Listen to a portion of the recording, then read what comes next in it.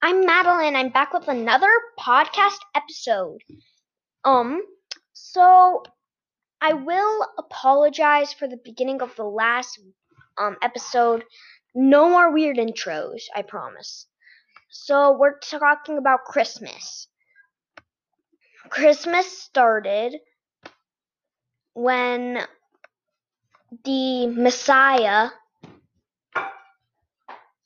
Jesus in my religion, was born. So, it was December 25th, and when he was born, Mother Mary was so happy. She just really wanted to say, "This is Jesus. I love him." I can't really explain why I decided to do Christmas, but I think it would just be a fun way to talk about my beliefs. So yeah, this is segment 1, finishing up. Segment number 2 started.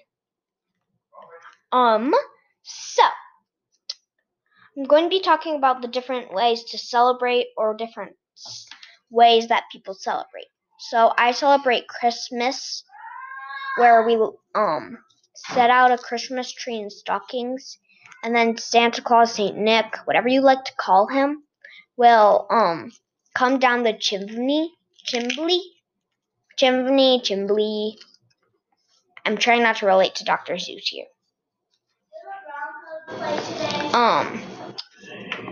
So although you may not think that